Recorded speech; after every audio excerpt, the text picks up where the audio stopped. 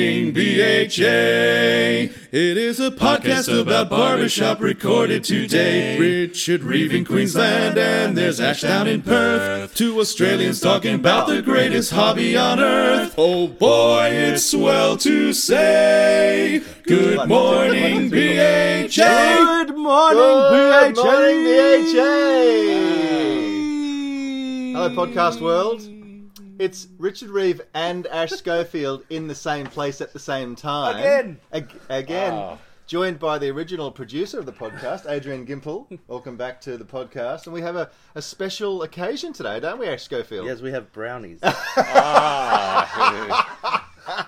you go. And also, incidentally, there's a person who has made among the greatest contributions to barbershop in Australian history with us. We have... Where is he? We have BHA Life member, Mr. Mike Donnelly. Welcome to the podcast. Hello. Thank you. Yeah, it's fun to be here. Glad to have you over. In front of the studio audience. In front of that's right, studio audience. Yeah. That's right. And of course, former BHA president for spot on a decade, wasn't it? Yeah, about 12 years old. Wow, Yeah. fantastic. Yeah. So as we like to do, going right back to the start, we'll get stuck into all of the wonderful stories and challenges and achievements from your time, but take us back to the beginning, mate, and tell us your musical history before you discovered barbershop and how you discovered barbershop. Oh, that's... Geez, I was thinking about it. It does go back pretty far. I was... at 6 years old, I did my first little performance. Nice. In a pub. Yeah. Hey! Of course, for an ice cream bar. And that explains so much. It was a different time. It was a different time back then. It was Chief Petty Officers Club across the street, and I'd learned some songs like How Much Is That Doggy in the Window and Mockingbird Hill. Nice. And I would wander over there in the evening. Yeah. And they'd say, it's Mikey, sing us a song.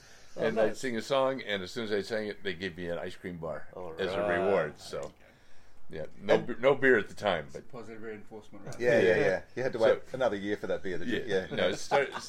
Yeah, and then got to go in after that. But no, I was an army brat.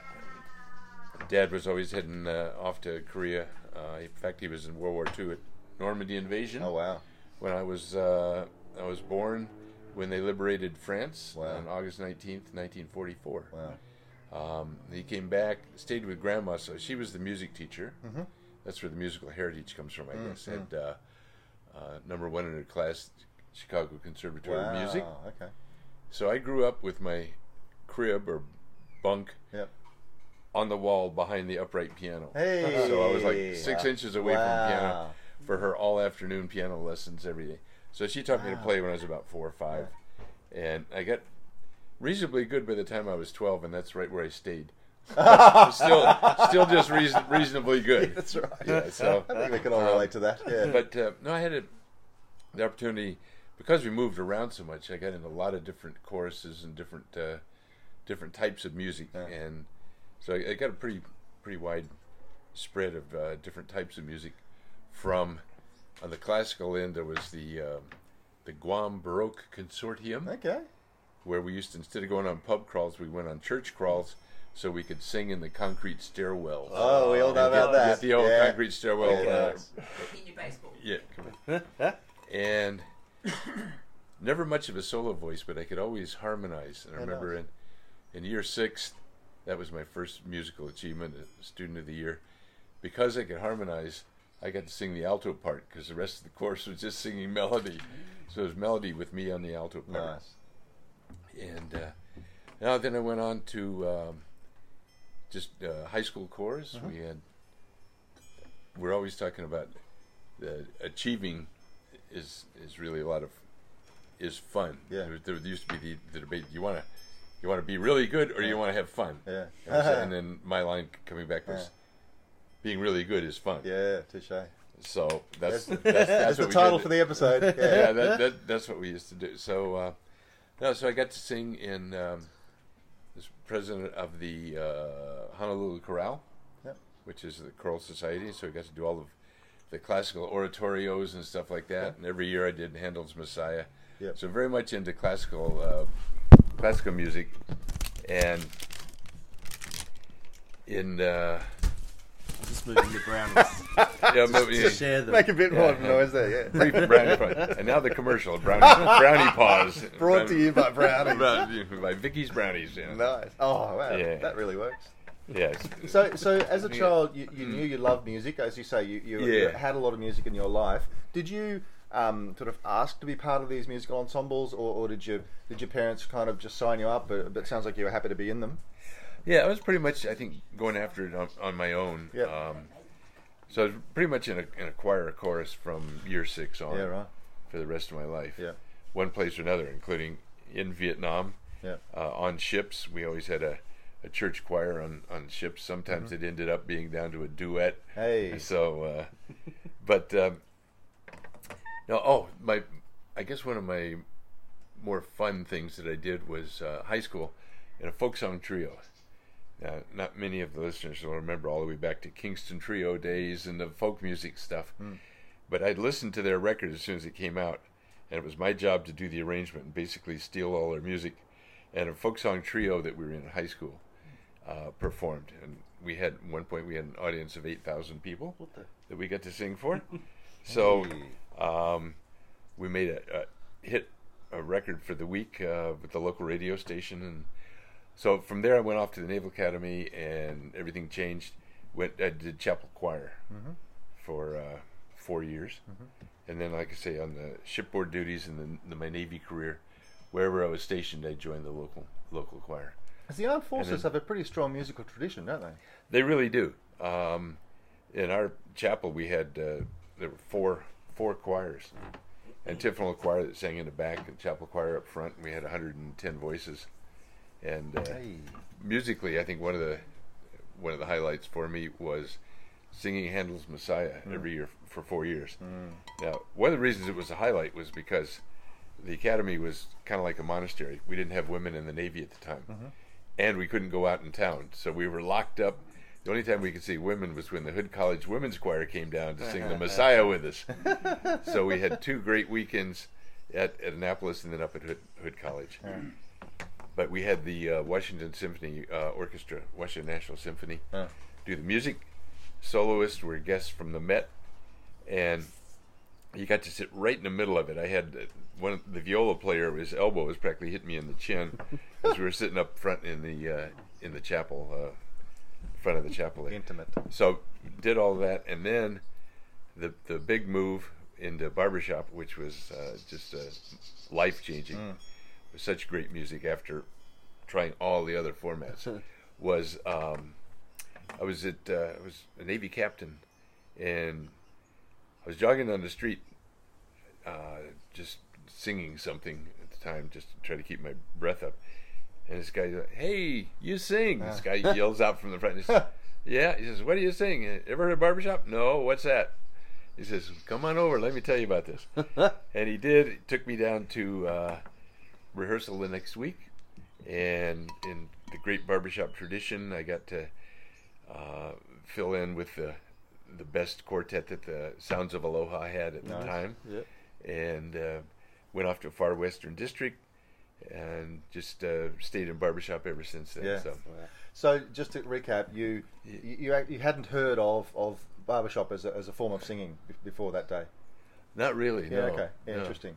Yeah, And so tell us about the first, the first experience of hearing the barbershop sound, and it sounds like it was a pretty easy decision, and I've many of us have been there. I think it was like, this is an easy decision that I will be doing this for the rest of my life. Yeah, it really was. The guys were just so supportive, and I think that's one of the barbershop traditions is supportive of new people and make them feel at ease. And to me, it's the teamwork aspect that playing baseball my whole life and being in a team, I realize how important teams can be to your character and how you develop. So when music is the same thing, you've got team and you're contributing, and the team output is more important than your individual performance. And so I got to sing a tag, which was lucky for me. Again, I could harmonize. I wasn't much at reading sight music, but I could harmonize and sang along with them, and just loved the sound and the resonance and everything. And you came into barbershop Yeah. with a strong singing background. So, like, you knew you could harmonise. So it wasn't this, oh, maybe I can do this. It was like, yep, bring it on. I know I can do Yeah, this. I did. Yeah. Harmony came pretty much automatic. I could kind of hear the chords in my head. And I liken it to there's some singers that I admire that can do that anytime, but like a jazz pianist in a hotel or something where you walk up and can you play such and such, and he starts off and plays the whole thing while he's talking to you or looking all around, and the hands are doing the stuff. And with Harmony, I could hear a song and harmonize to it, even if I didn't know what the song was, because I just felt where it was going. Yeah, nice. Yeah, so, but that was the easy part, and remembering the music was the hard part for me. I could sing, I'll sing in the chords of the music. It may be somebody else's note, but heck, I'll sing it anyway. Yeah. But then when you got to sing the right notes in the chord, that's a different story altogether. Oh, that's your note. I didn't realize that. Okay. We can share. Yeah. So briefly, tell us your Sounds of Aloha experience, and so your barbershop, knowledge and expertise that you then brought to BHA.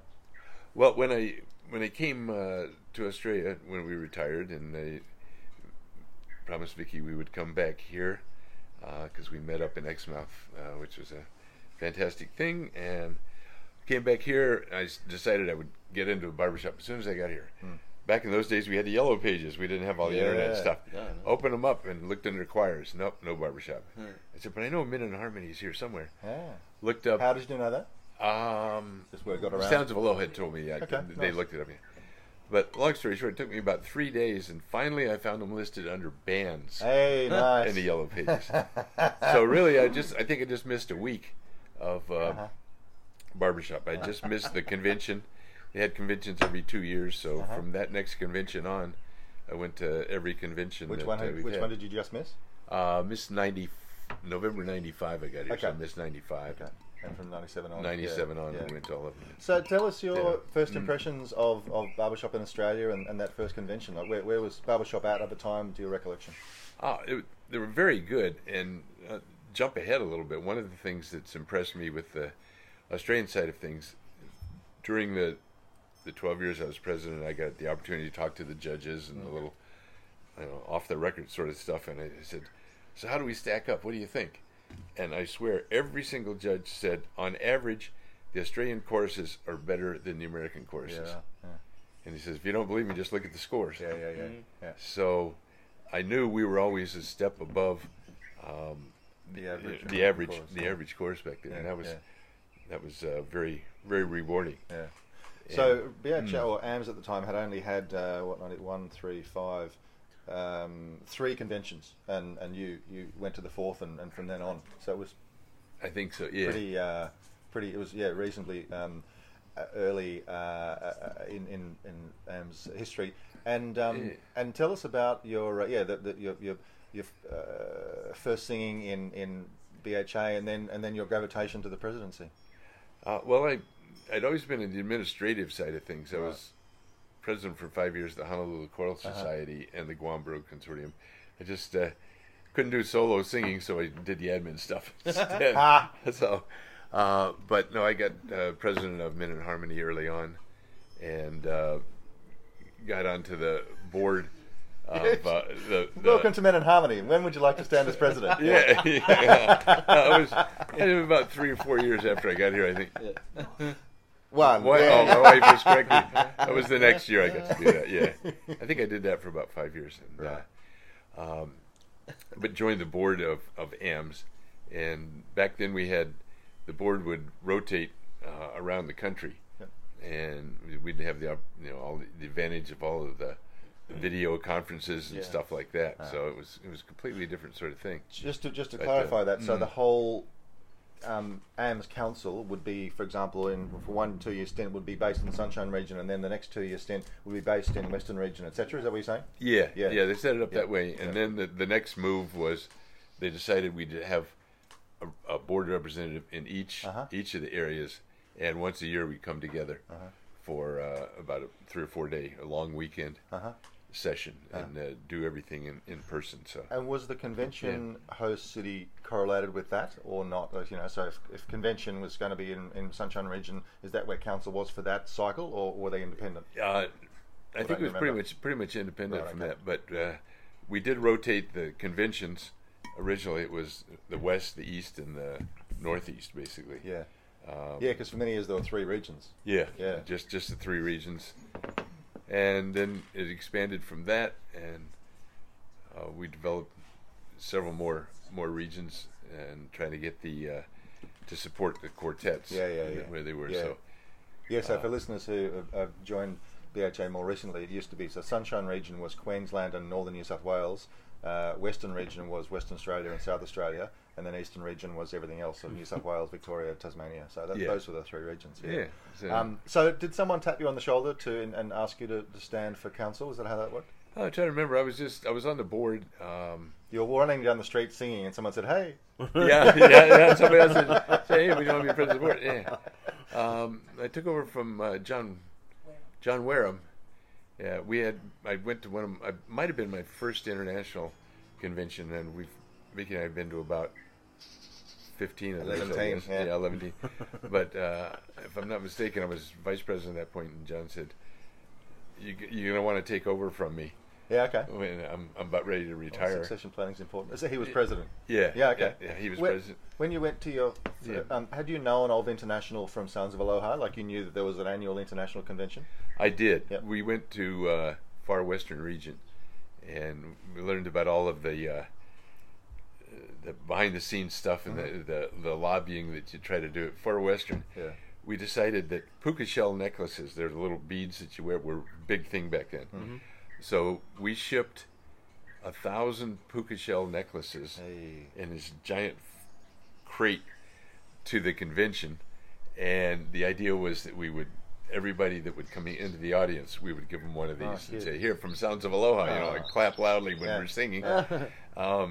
Which was a good plan, but what we didn't know was they didn't clean the puka shells from the people that we bought them from, and they smelled horrible. Oh, no. So we spent hours and hours stringing these things up on broomsticks to let them air out, so they would hopefully be usable when the audience arrives. That's what a great. The alternative being, clap loudly for Sounds of Aloha as I put this smelly thing around your neck. Yeah, and so back in the good old days, you put the lei around their neck and give them a kiss on the cheek and say, "Here, from Sounds of Aloha." Thanks Aloha. a lot. Yeah. And we placed reasonably well. We didn't not in the very top, but considering most of the other districts had a lot more people to pick from, right? Being California, Far Western District, and the rest of those. We went to the first Pan Pac. Oh, yes, cool. we went to the first Pan Pac, and that was Pan Pac was originally Hawaii, New Zealand, and Australia, and it rotated. We did it every 3 years, rotated it around the 3 areas, but it got pretty difficult and expensive. One of the years, Hawaii couldn't make it to Australia, and then the following year, Australia couldn't make it up there. Yeah. But fortunately, Vicky and I were able to travel. So as far as we know, we've been to 7, I think, Pan Pac. All of the Pan. We're the only 2 people in the whole world that have been to every Pan Pac. Nice, good one. So where and when was the first? Okay. And Nice. Come full circle next year. Yeah, so that's. And so when was your first international? You just mentioned you went to that. 2001. Yeah, about then. Okay. Yeah, that's a good year. It was not Four Voices. Michigan Shake. Nice. Tell us about that experience. It's because that was just a big deal, and you just must have been like a kid in a lolly shop. Oh, absolutely. Yeah, it was just the quality of the. There's a big gap between the average barbershopper and the ones that move all the way to the top of the elite and the ladder. And when you hear them doing a ballad, it just. If you listen to one of their ballads and don't cry, there's something wrong with you. They're really amazing, and the uptunes and the synchronization that they did and the blend was just amazing. So, did you go along to that just for the experience, or did you go along for that specifically also to to learn about barbershop at International and bring ideas back, or like just a bit of everything, or a little bit? Trying to bring it back. It was just I managed to work it with. I've got my 2 sons and now grandkids back in the U.S., so I made it an annual pilgrimage. Yeah, nice. I always did my trip back to the U.S. in July over the July 4th weekend. So we'd do about a 1 month trip, and it'd be family for part of it and barbershop for the rest of it. Oh, so that's what you call work-life it worked balance out pretty right well. there. It worked out really well until COVID, and now I've missed the last 2, and anxious to get back and Absolutely. And try to do some more of them. So, Mr. Wareham tapped you on the shoulder from being vice president and say, "How about you take over as president for council?" Yeah, And you were pretty open to that. You were very happy to consider that. yeah. offer? It was. Did you do it for the money? Yeah, it was it was the big bucks. Absolutely that did it for. Yeah. No, there was a lot of challenges. We were evolving back then. One of the big issues was down here. Conventions were every 2 years, and the plan there was to try to balance family and music. That families would have their annual vacation 1 year over school break, Right. and then the next year, all the guys would go off to the convention, and but then the rest of the world was going with annual conventions, and PHS has always done annuals, so we did move to doing it every year, and haven't looked back since then. Yeah. So when you took over the presidency, what to the extent you remember, what was some of the strengths of AMS, and what were the key things on your list that you really wanted to make a difference in to improve barbershop in Australia? I was trying to get that balance, I think, between having everybody sing better, because when you sing better, you entertain an audience better, and even if they don't realize it necessarily, it's going to come across, and you'll have more impact by doing well. So, trying to do that to move us to higher level. We were getting international judges. They had a lot of discussion about that. We tried to organize so the international judges would have training sessions, and we had judges training school, everything all rolled into the one trip to take advantage. When the judges came over, they were working like 20-hour days, and those guys really produced quite well. Met some fantastic judges, and Vicky got very much involved in the barbershop side of things and became contest administrator coordinator. So she got to wine and dine the judges and make sure they enjoyed their experience coming over here. So. Yeah, so Vicky, what were you doing at the strip club? Entertaining the judges. But speaking of that, one of the stories that one of the more moving things for me is early on, probably a year into Sounds of Aloha, Vicky wasn't into barbershop at that point. I was just going off and rehearsing, and because long story, but the women's course was on the other side of the island. It would have been kind of a long drive. So after one of the rehearsals, we had the international champions who just qualified, the Ritz, qualified, and it was tradition back then. The international quartet, one of their first visits was Hawaii. Oh wow! I mean, like, throw me in the briar patch. They said they had to come to Hawaii as a rite of passage. So these guys went down to New Zealand first, and then they came back. So one of the nights when they came back to Hawaii, they were coming back from Australia. And Vicky, of course, by this point was missing Australia a lot. She was making shuttle trips down there. So we went to the Outrigger Canoe Club as an afterglow, sitting around this table with about 20 of us.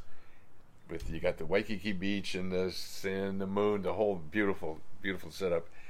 And the conversation came up, and they said that, well, Vicky was from Australia. So the guys from the Ritz says, gee, we just came from there last week. And without saying anything else, the four of them got up, came around, and stood in a semicircle behind Vicky's chair and sang the national anthem of Australia to Vicky. So that was the first. Not only did we get to hear the international champions, but they sang to Vicky while I was sitting right beside her. That's amazing. And it was that brought a lot of tears out. So that was pretty amazing. So.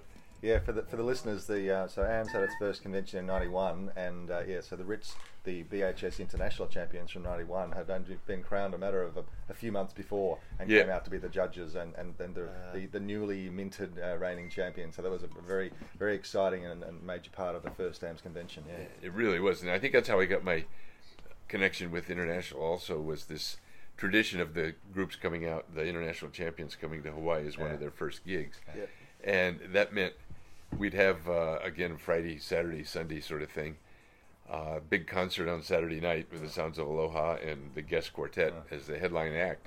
Then Sunday morning was the afterglow. I think they called it the Glimmer. The Glimmer, yeah. We had breakfast. We had a big breakfast at somebody's house. So one of my first barbershops experiences was listening to the acoustics. That was it. Yeah, with Jeff Oxley. 1990 International Champs, listeners. Yeah. So we're sitting, after this breakfast, we're sitting in the living room, about 25 of us, just the floor was completely covered, so it was, and the Ritz's, not the Ritz, the acoustics was right there, and they sang like 6 songs to us. And one of the lines that I remember, they were sung out by then. Jeff Oxley, who was the all-time great bass at the point, and he starts off the song. He goes, "This is the moment." Ouch! My final. So every time I hear that song, is "This is the moment." Ouch! I can't. So yeah, one of the biggest singing quartets in VHS history. Yes, that was they were really good. One heck of a big sound. Yeah. So every year for the next living room with them. Yeah, just right. Yeah, I was like 3 meters away from Jeff Oxley singing full voice, and that was pretty good. And the other quartets came by after that. I think Fred came by, Michigan Jake you mentioned, the Ritz. Awesome. Yeah. Nice. Oh, I'm forgetting the name. One of the all-time. I'll think of it in a minute. Keepsake. No. Anyway, so we can just list them. Baritone passed away. Gas House Gang. Okay. Funny name. Yeah, right. Yeah, amazing. they were great. Arguably society's favourite quartet. I think of all time. So so sort of step us through that. Your time, your 12 years. I assume you didn't sort of start with a particular sort of decade in mind. You just wanted to work through some priorities. Tell us how you gradually put pieces of the jigsaw puzzle in place over time. Well, it was as you already said, the areas were spreading out, increasing as we got more and more singers. And we're always trying to increase the number. We got up right about 1,000 point at one point, and found out that as barbershoppers are getting older, you can have a goal of constantly expanding your numbers, but it's a real achievement if you can just keep your numbers the same, because you got so many people retiring, and you're constantly trying to get new people in. So, but I just tried to get our reputation. We were preceded by Musical Island Boys, which was the first down under or Southern Hemisphere quartet to go on and get the gold medal, international champions, and that was fun too. Just a quick aside on that, we got to see them by virtue of going to all these internationals. Turned out we didn't even know who they were, because actually they weren't that famous at the time. These 4 guys in the same motel that Vicky and I were staying at, walking through the parking lot with their laundry, going over to get, and they got into the lunch or the breakfast thing and didn't know how to work. They had a waffle maker that you had to turn over. So there's just these young kids, but we heard them sing and said, "Boy, they are really good." Yeah, right. Little did we know that I think it gets 3 years later, they would be win the youth championship and then the okay. And to this day, their song of rendition of Pokari Kariana is one of my absolute favorites. We got them to come here to Perth and had a lot of youth in to listen to them and our choruses, and I've got a homemade video of them singing that. Nice. Too, beautiful sound. In fact, I listened to it about last week. Still enjoying it. So, and then when I finished with the, I felt like we progressed and everybody was getting better, and we were not only sending people to international, but for a while I had to do a lot of lobbying, because there was there was some people in BHS that they considered it's an American art form and it really should stay that way, whereas a whole bunch of the other people were saying, "Oh, this is an international thing. We're called international. Let's make sure it stays international." So the old school guys pretty much faded out rather quickly, and then we got tremendous support with the judges coming over and the rest of that. So I was always trying to get the best quartet to come over. So my job at International was, as soon as they walked off the stage from winning, they had to go to the president's reception, which I was invited to as the AMPS president. Very nice, yes. And I sidled right up to him and said, "Hey guys, you need to come down under." Nice. And so about 5 years in a row, I think it did that, and Awesome. it then became a standard expectation Yes. that the international champions would come down under. So Yeah. so we got some really good groups down here that way. And so a little bit of the admin lobbying and stuff like that they got to do. And then when it finished with that, or when I was still AMPS president, I guess, and became BHA, there's a group called World Harmony Council, which is a council of just the presidents of, at that time it was 12 international barbershop groups. So the World Harmony Council didn't own the singers, because there were 66,000 singers, but it was just a council of the presidents, which we'd get together and share notes, and I was constantly sending out a best practices thing, send me what's worked best in Germany for you to get new members. Tell us your best thing you got, and then I spread that around the other people. And I'm still, to this day, I'm still doing World Harmony Council. Yeah, wow. And the acronyms were a big thing in barbershop. So the Society for the Preservation and Encouragement of Barbershop Quartet Singing in America, SPEPSQA, apparently back in the mid-30s, or the longer your acronym, the more important you were. So we had to come up with an acronym for this to find new groups. So it became Searching Internationally for New Groups of Barbershoppers. Nice. As in Sing B. Hey, nice. SANGB.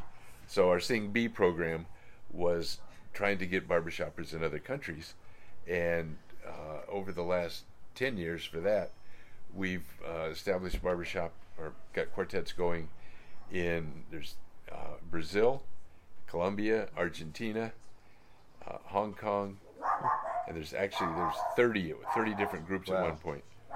And we've got a new organization going in Italy now.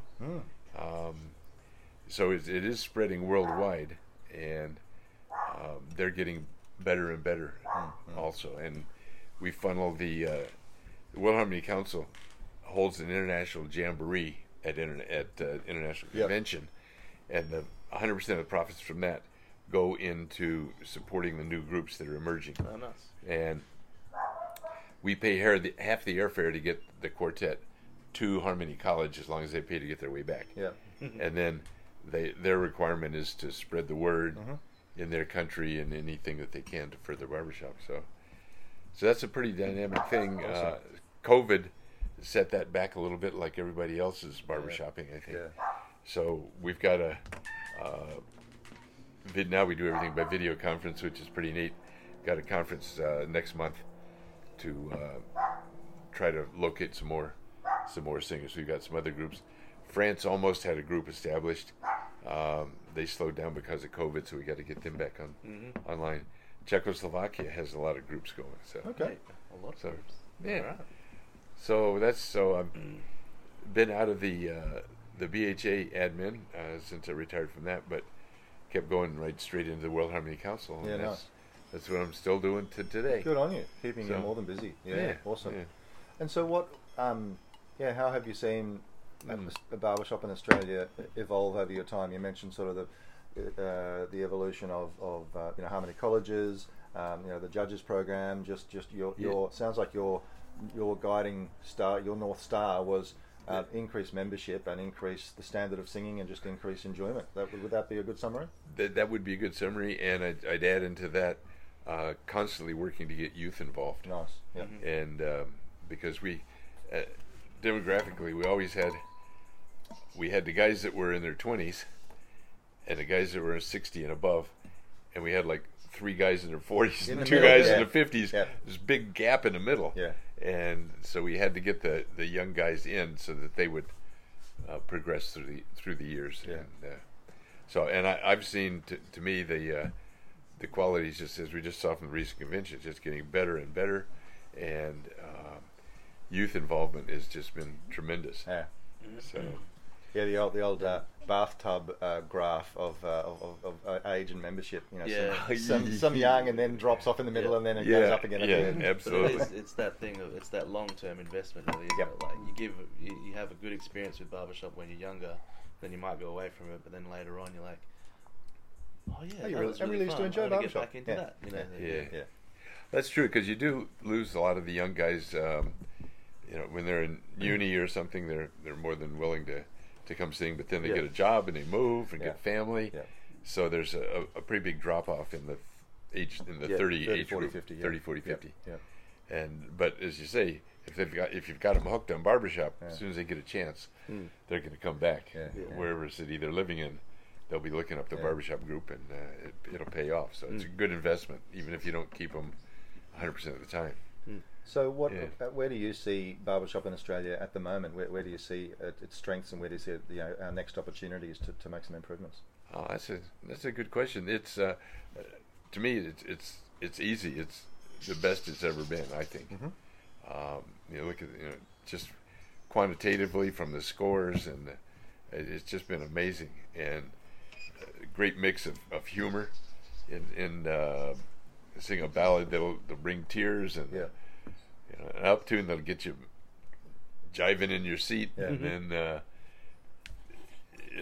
some humor that'll have you rolling in the aisles. I mean, it's all of those areas are being presented to us now. Yeah. And I think it's really good. I'd like to throw one last thing, going back to the thought of it's singing really well is important, but entertaining an audience is very important too. And something that's stuck in my mind all this time. So with a quartet that was okay, Happy Days we were called back in my early days here, and we went to a retirement home, did the singing. It was the classic "sing for your supper."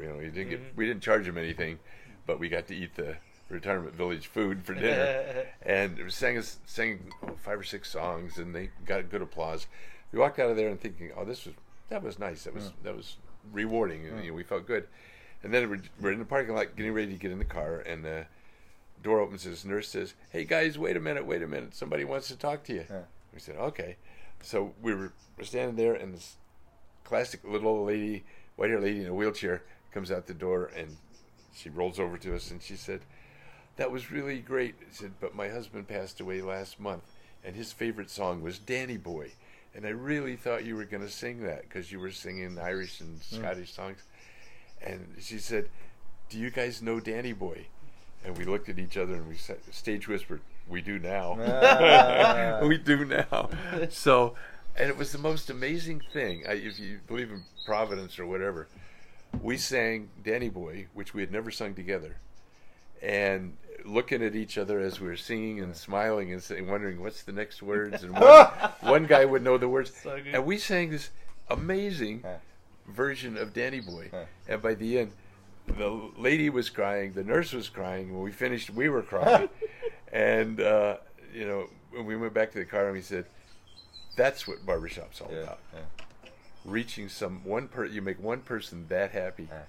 And I And still yourselves feel happy in the process. we had some divine help in putting together. Afterwards, said, "How did we do that? How do we do that? We don't sound that good normally."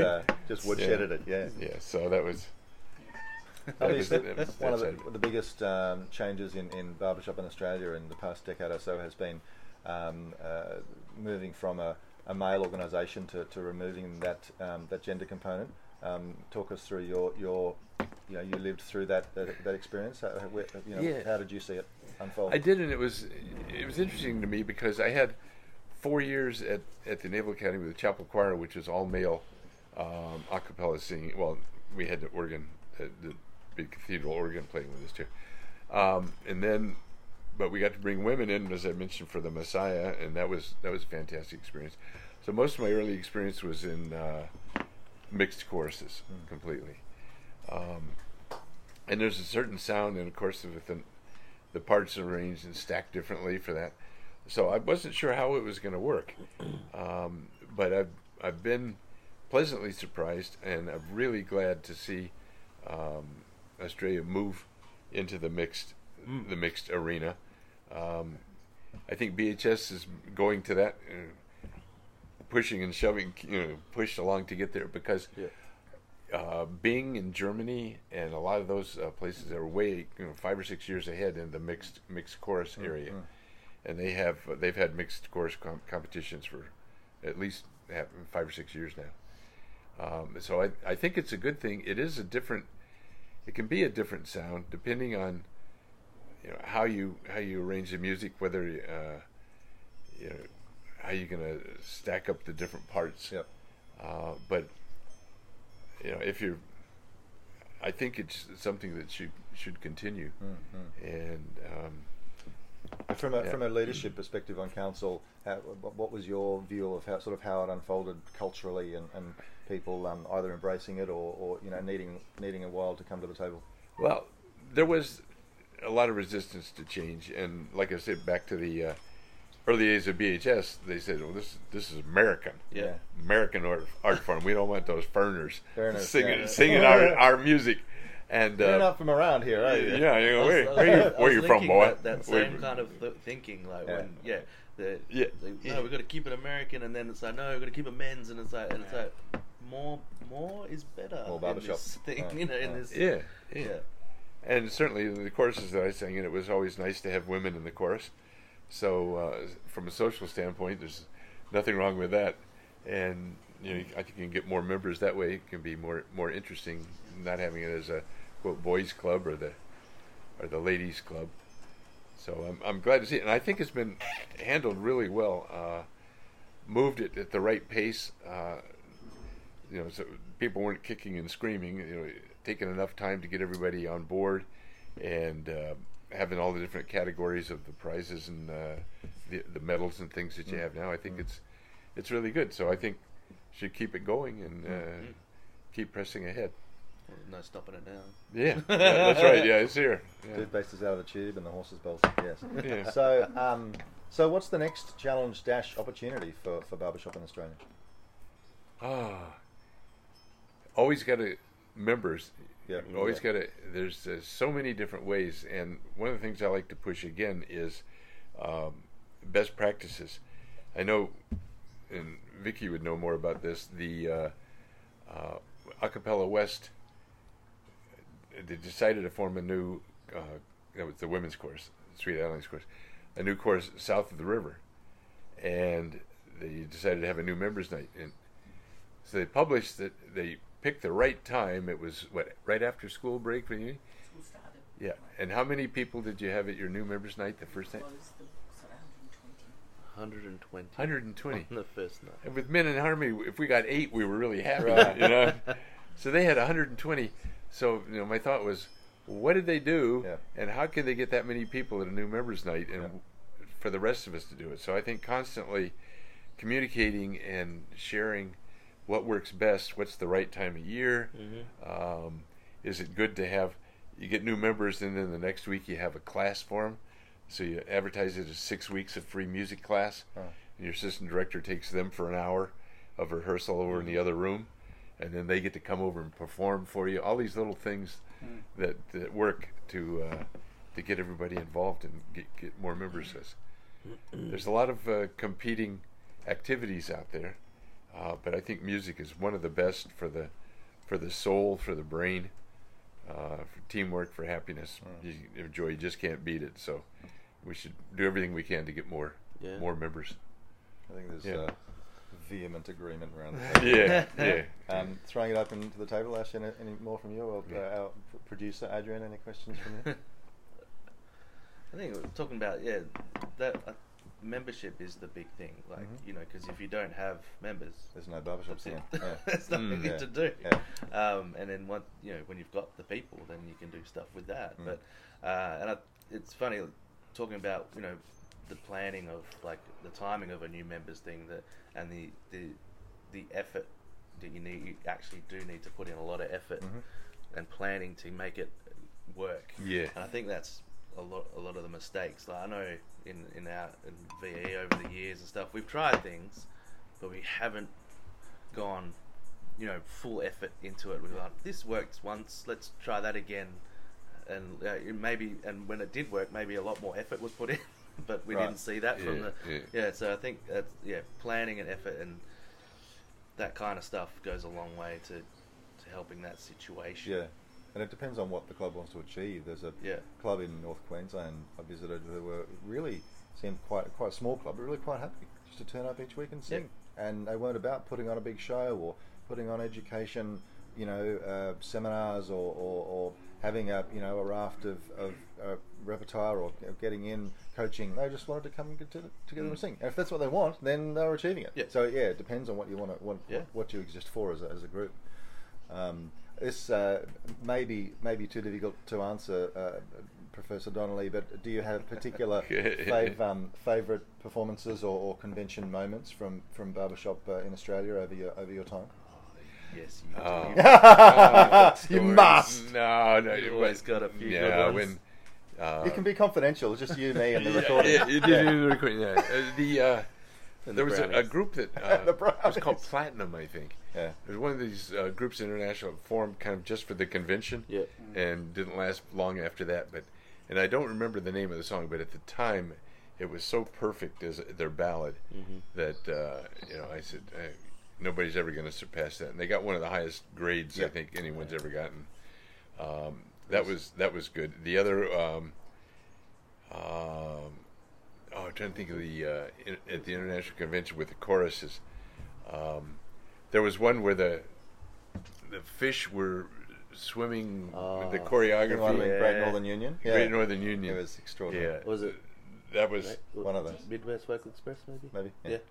Been doing the fish. Yeah, and another one of the classics. Yeah. Another one. I think it was Ambassadors did the 76 trombones with the whole and the tearaways. The tearaway costume, and they're just regular costume. All of a sudden, everybody's got entire red marching outfits on. And where did they come from? Even if you look on the video, you can hardly see how they did. So, some real skills. That would rival, I think, any Broadway production. Absolutely, from what they can do and that sort of thing. You may, I don't know if you remember this, but do you have any memory of the 2001 AMS convention in Melbourne where the chorus contest was just so close? It was, I think, the top three choruses, the Blenders, Sydney Harmony, and the Clippers were out of about, from about 460. 9 and 8 and 7 or something. Do you remember that call off or that convention where they were so close? Yeah, I do. Huh? Going bust. Yeah. Oh man. Flights and everything there. That's right. And we had to spend 12 hours on the phone to book a flight to get back. Yeah. Well, there's just one other quick aside, I guess, of the story, just not necessarily related to anything, but the challenges that you can have, and you think you've taken care of everything. You got, like you say, Nash, you got to prepare for rehearsals and new members' nights and this stuff like that. Well, trying to prepare for a convention is a real challenge. And the one down in Hobart thought we had everything set, and the night before it was supposed to have the youth competition, and the youth chorus, the main youth chorus, couldn't come, and I think I recall it was out of Melbourne, and it was a dust storm, and they canceled their flight. Yeah. So we were going to have a youth competition starting the next morning in the hall with no youth singers. Hey. So we were in a pub. The board was there, sitting around the table, saying, "Well, what the hell do we do now?" And we decided, well, we'd have to cancel the youth competition. So we had to wake up somebody to run off and mimeograph the flyers. We pasted them all over the hotels at 3 o'clock in the morning, saying the youth competition's canceled. So I went to bed about 4 o'clock in the morning and said, well, we've done all we can do. 2 hours later, I get a call. Say, hey, Mike, the plane's coming. The plane. They're going to be here after all. It's back on, I says, how do I notify 1,000 people? So, fortunately, I had my Navy command voice I was carrying with me. went to the atrium, and there was a walkover in the atrium. And I went up on that and yelled out at the top of my lungs, attention, attention. Disregard all of the flyers you've seen. The youth competition is going ahead today after all. And everybody, yeah. Oh, wow. And I said, go wake up everybody, tell everybody you know that it's on for the day. So that was, that wasn't very high tech, but it got the job done. And that was one of the more challenging conventions we had. There's always a curveball just around the corner, isn't there? Yeah. Absolutely. Yeah. Mate, thank you. We will wrap up soon. One of my 45, 50 minutes. Yeah, exactly. Yeah, Oh, probably sometime tomorrow we'll wrap up. One of my favourite questions always is what would today, Mike? What would you tell yourself as you just joined council about opportunities and challenges lying ahead and what you might want to achieve? Is there any advice you'd give your former self? That's a good question too. I think one of the issues through the whole time that I was president was trying to combat the tendency of polarization. Mm-hmm. Polarization in a lot of different areas for mainly quality. There was, like I said, the guys that absolutely wanted to be super good, and the guys that don't bother me with that. I just want to go along, like you're saying, that small course. Turn up and sing. Just want to go sing. Yep. And the fact that you can and you need to do both. Yep. So you take the really, really good guys, and they're your section leaders, and they go train the guys that aren't so good and make them better. So then the whole chorus gravitates to the middle, and hopefully to the high end of the middle. Mm-hmm. So it's having the ability to accept everybody that you have, and to work with them, and figure out. I know a lot of the courses have spent a lot of time having workshops and things to decide where do we want to be, and make sure you do that right, and that it's not biased in any way, and then work toward that point, and then always work to be a little bit better. Because the other comparison I always make is with a sports team, you don't bust your butt every day of the week in practice to go out on the game day and say, well, we might win, we might not, who cares? You play your hearts out on the field. And the same thing in music. If you're going to sing and you're going to do something together as a team, you might as well have the absolute best product that you can get, and work toward that constantly. So I think if I had to do it all again, I would emphasize that constantly. And again, as we're saying, the other thing would be just work to get new members all the time. Very good. Yeah, great summary. Any closing Yeah. questions around the table, Mr. Co-Chair? No. Okay. Well, yeah. In closing, Mike, thank you for your contribution to AMS and VHA over the years. Thank you. Quite simply, we would not be where we are without you. And I know that not only have we benefited so much, but I know that you've enjoyed it all as well. Not as well as the few flies in the ointment and curveballs here and there. I know it's been a thoroughly enjoyable for you being part of it. But thank you for your huge contribution to barbershop in Australia, and we will always be grateful of that. Thank you for those comments, and it's genuinely been a privilege to do it. It's something that every accomplishment that we made as a group, I can feel good that I know we were making not only the singers happy, but all the audiences that we were entertaining, and making the world happier, person by person through music. It's just important, probably more important today than it's ever been. So we'll have to keep it up. Awesome. Thanks, mate. Thanks. Bye.